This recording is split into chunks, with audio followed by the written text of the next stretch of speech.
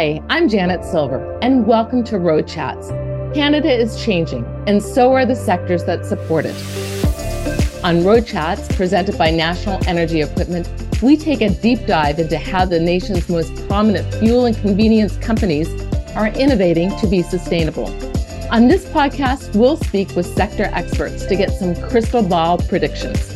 Buckle up and get ready to hear how our fuel and convenience sector is making waves on Road Chats.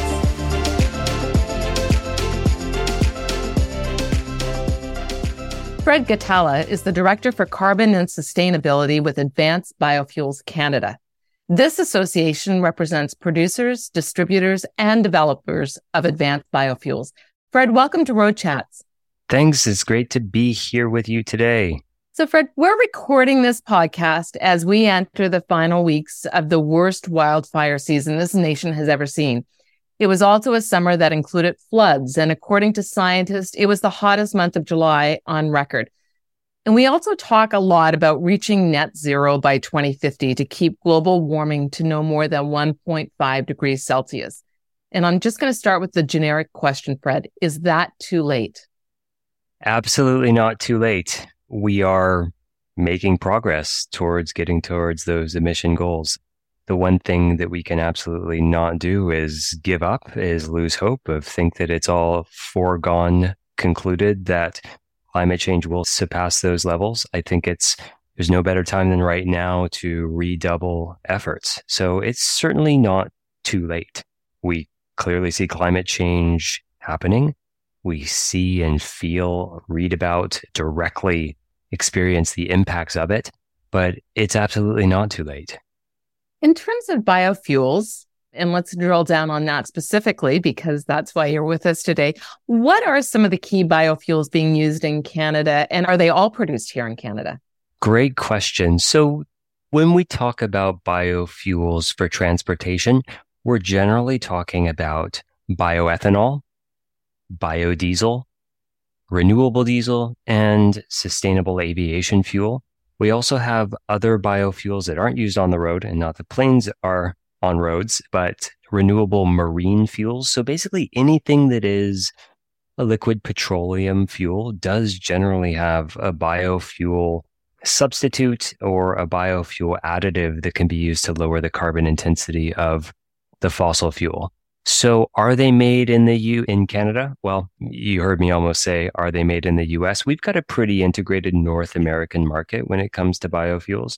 Much of the ethanol that is used in Canada is imported from the US. I think we import about 1.5 billion liters of ethanol. We also import biodiesel, we produce biodiesel, we export fuels, and we're developing renewable diesel projects in Canada that will be supplying our domestic market and also be exported. So there's a lot of global trade happening in biofuels. And so that's really no different from the established fossil fuel sector, where we do have fuels flowing north-south across the border. So when we talk about biofuels, one of the things, according to a StatsCan report earlier this year, we know that oil and gas extraction is about the highest for GHG emitting in the country. But it also, according to the StatsCan report, pointed to animal production, crop production is also being one of the biggest contributors for emissions, particularly in provinces like Manitoba and Saskatchewan. So as we're talking about getting to net zero by 2050, switching to biofuels, but yet we know how much it's contributing to carbon for that production for crops and animals. I'm just wondering, I'm going to play devil's advocate here. Are we not simply switching out one not great energy source in terms of environment for another?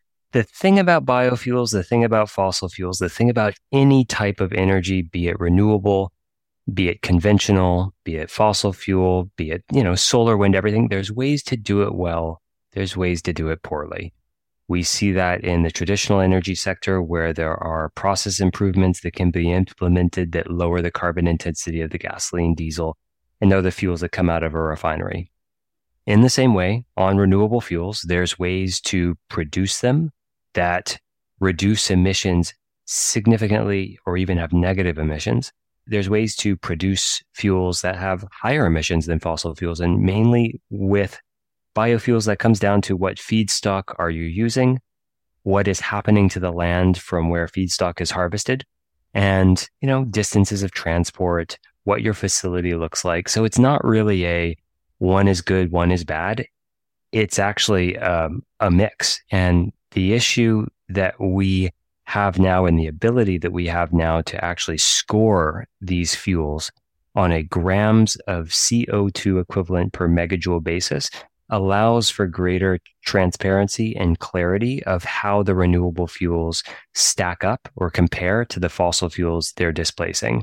So if you've got Canadian agriculture, which is very efficient, and you are using low till, no till, or, air drilling seed where you're not disturbing the soil when you're planting the crop or seeding the crop, that has a tremendous impact on what your eventual greenhouse gas production score looks like for a biofuel supply chain.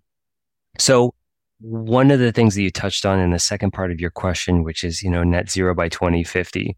The thing about net zero is that it is a process to get to net zero. One of the pitfalls of approaching net zero is to say, in 2023, well, a certain fuel is not net zero already, therefore we should not pursue it. What we've seen in the biofuel sector, what we've seen in probably most sectors, is that as you learn by doing, as you get from your alpha plant to your nth plant, that means when you have the sector built out and you're able to improve through a market signal within the renewable fuel space that drives more innovation to lower carbon intensity scores, you see better and better performance.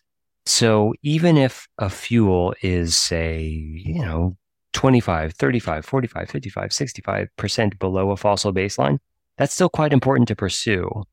And the nice part is we see biofuels going net zero very easily.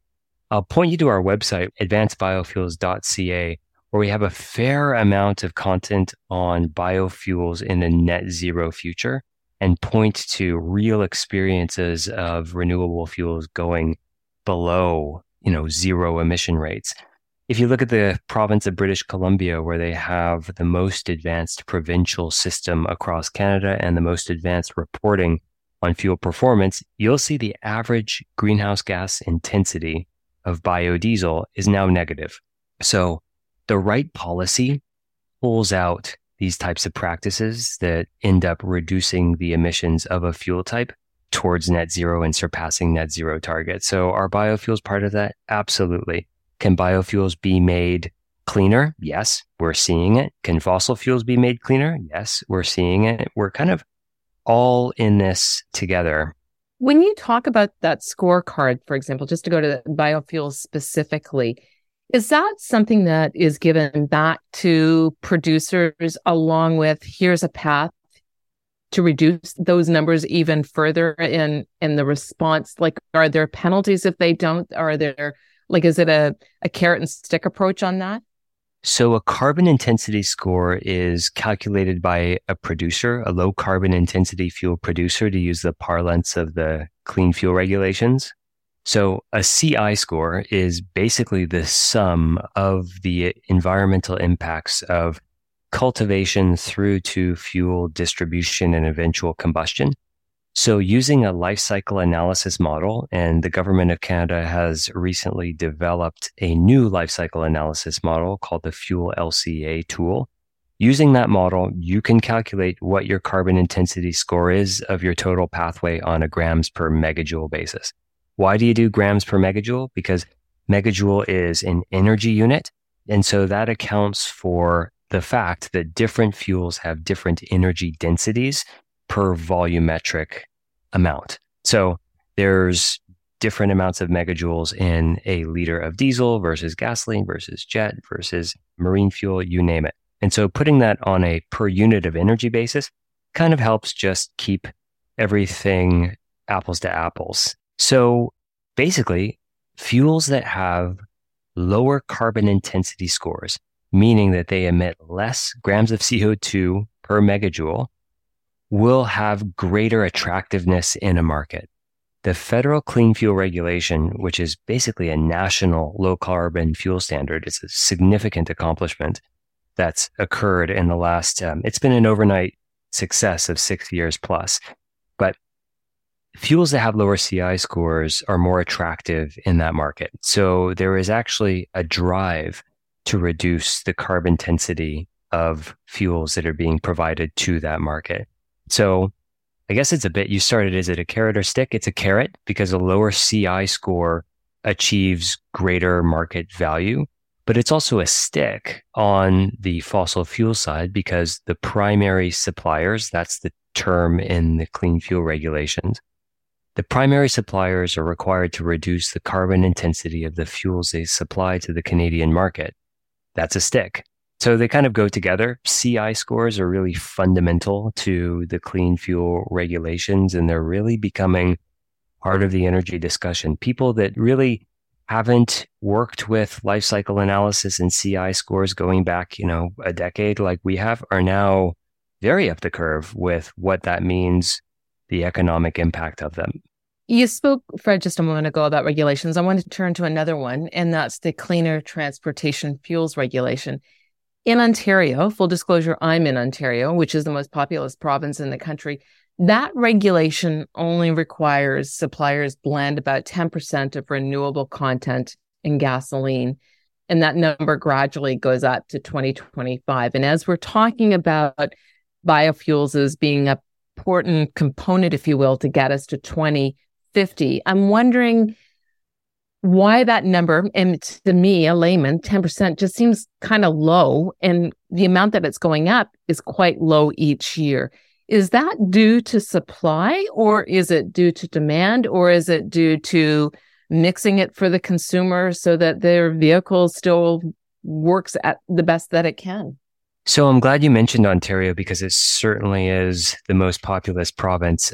On the gasoline side, the Ontario Cleaner Transportation Fuel Reg goes to 15% ethanol requirements. So we're seeing Ontario and Quebec both pointing to an E15 blend mandate. Of course, both of those policies have a greenhouse gas volume adjustment approach, meaning that if you have a lower CI fuel, you can use slightly less of that fuel because the notion is that the environmental benefits will be equivalent. If you have a lower CI fuel, you need less of it to get the same GHG reductions.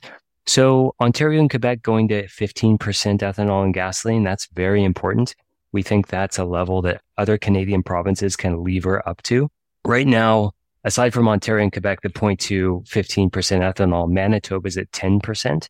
And we're seeing that 10% makes a lot of sense, but there's far more room to go higher.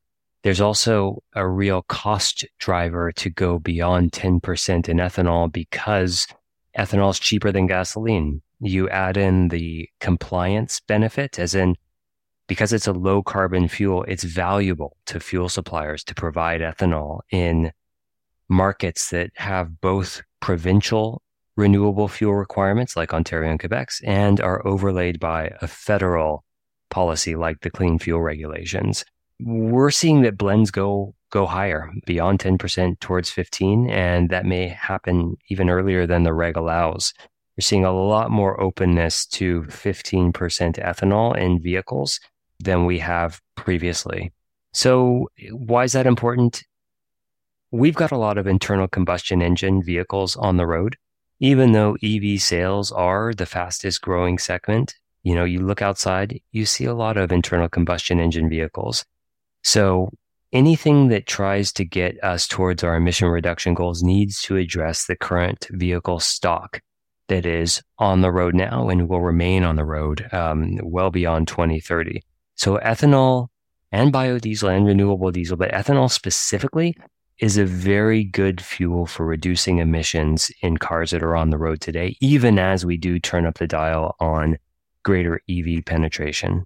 That kind of leads nicely to the next question, Fred. And overall, how do advanced biofuels fit into the energy market today? You were saying we could be doing more.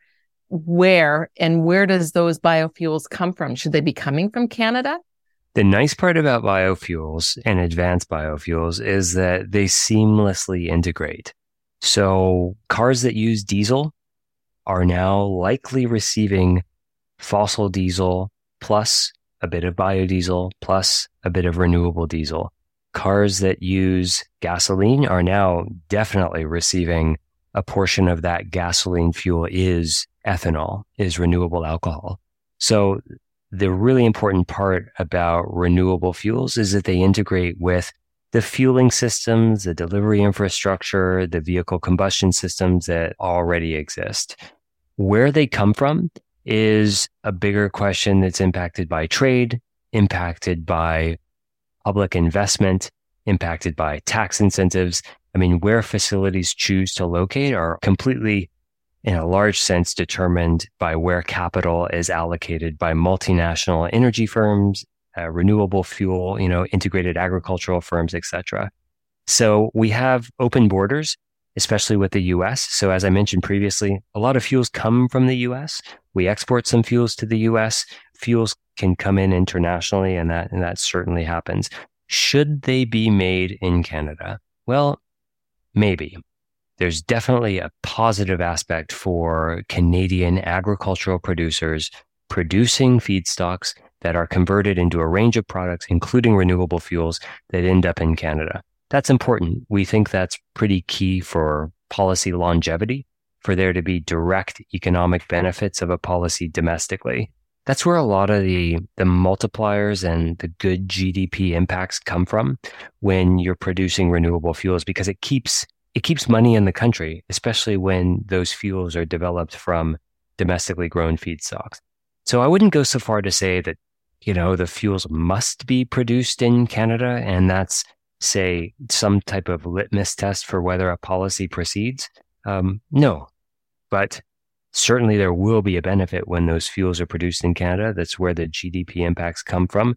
And that's really what we're hoping the federal government moves forward through the 2023 Fall Economic Statement and eventually Budget 2024, which is to put in place the suite of policy measures that include a substantial amount of fiscal measures to encourage renewable fuel production domestically to supply domestic fuel markets. The clean fuel regulations that came into force in mid-2022, combined with a suite of provincial programs that have come into place, decades ago, all points to a pretty robust demand side in Canada. And to really have both sides of the coin and get the full emission benefits of renewable fuels and the economic production benefits of renewable fuels, you really want those facilities to take root and be generating fuels domestically. When you look at the transportation sector as a whole, and I'm talking about, 18-wheelers, marine, airplanes, I drive a Mini Cooper, little cars, the whole gambit. Is there one specific area within the transport sector where biofuels, advanced biofuels, seem to make the most sense as the energy driver? Anything that's a liquid really benefits from advanced biofuels.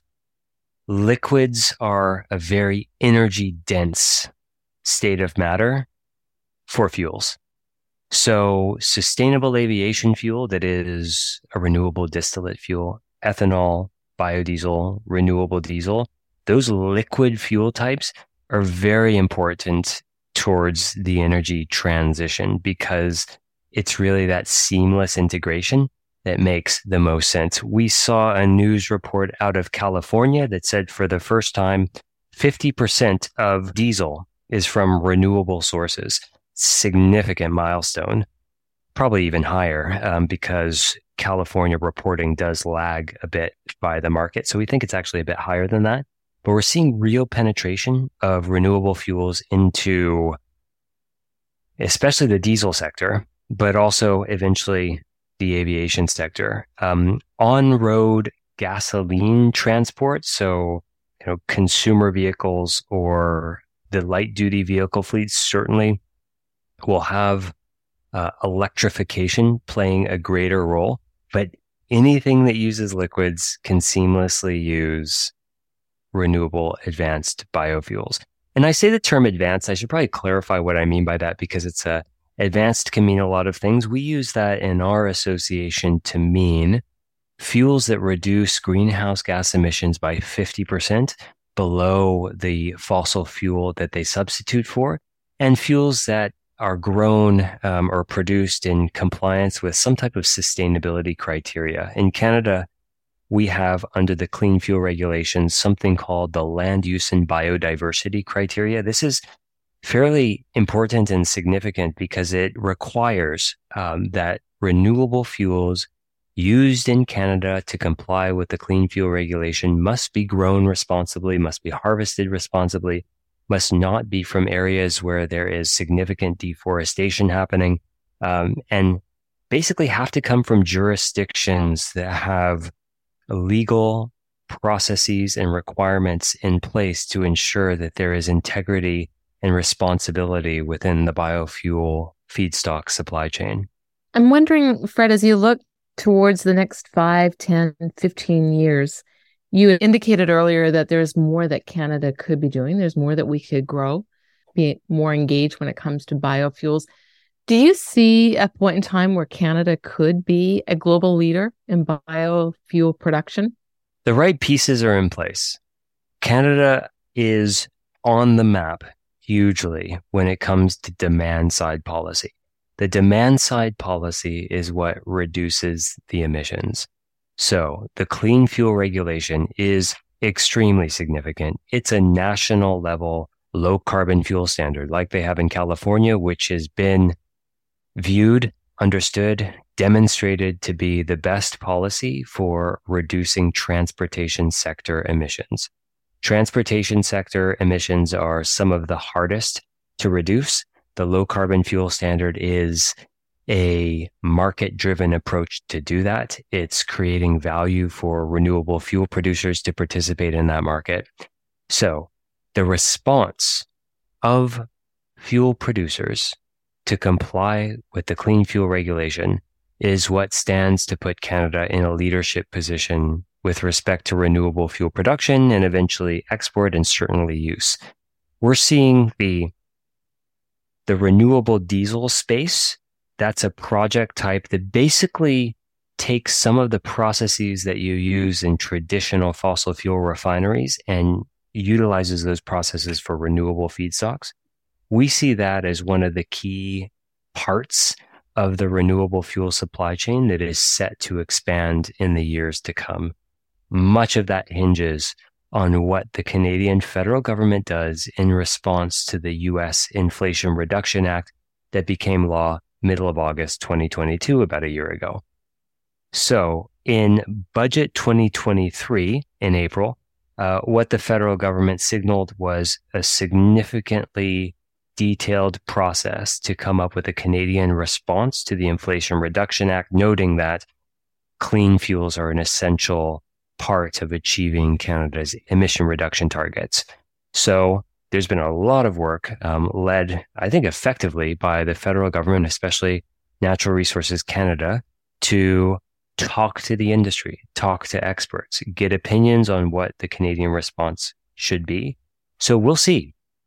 When the fall economic statement and budget 24 eventually come out, I think we'll have a pretty good view toward what Canada's response to the IRA, the Inflation Reduction Act, and specifically the Inflation Reduction Act adds 45Z to the US tax code. That is a clean fuel producer's tax credit that basically provides a per gallon incentive rate to renewable fuel producers in the US, and the rate depends on the environmental performance of the fuel. So how Canada responds to that will be front and center with how much additional renewable fuels are produced to serve domestic markets and eventual export markets. Are you optimistic? I am optimistic. This business, it's good to be optimistic, of course. Is it a big ask? Is it a lot of work required? Certainly, but we shall see. The opportunity is clear. One of the nice things, for those that have been in the renewable fuel space for, 15 years, I've been in this sector for about 16, 17 years, is we're not having the discussion anymore about whether the fuels work. We're not talking about whether they're fit for purpose or whether they're going to strand vehicles by the side of the road. Nope.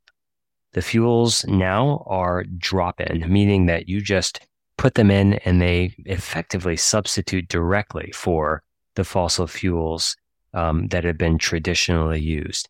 100% biodiesel is used, 100% renewable diesel are both used. Biodiesel is a slightly different molecule than diesel. It has oxygen in it, which has a lot of benefits when it's used correctly. So we're seeing a lot of innovation in the renewable fuel space where you have blends of renewable diesel with biodiesel, that you're getting some of the best aspects of both of those fuels, meaning cleaner combustion that you get from biodiesel and the drop-in nature that you get from renewable diesel. So I am optimistic, but I'm optimistic about pretty much everything. I think that's a better way to live. But in this specific case, yes, I am. How do you feel about it? I feel much better talking to you, Fred. Hey, there we go. Okay. Fred Ghatala with Advanced Biofuels Canada. Thank you so much for joining us. My pleasure. All the best. That's a wrap. Thanks for tuning in. You can listen and subscribe to Road Chats presented by National Energy Equipment anywhere you find your podcasts. I'm Janet Silver. Until next time.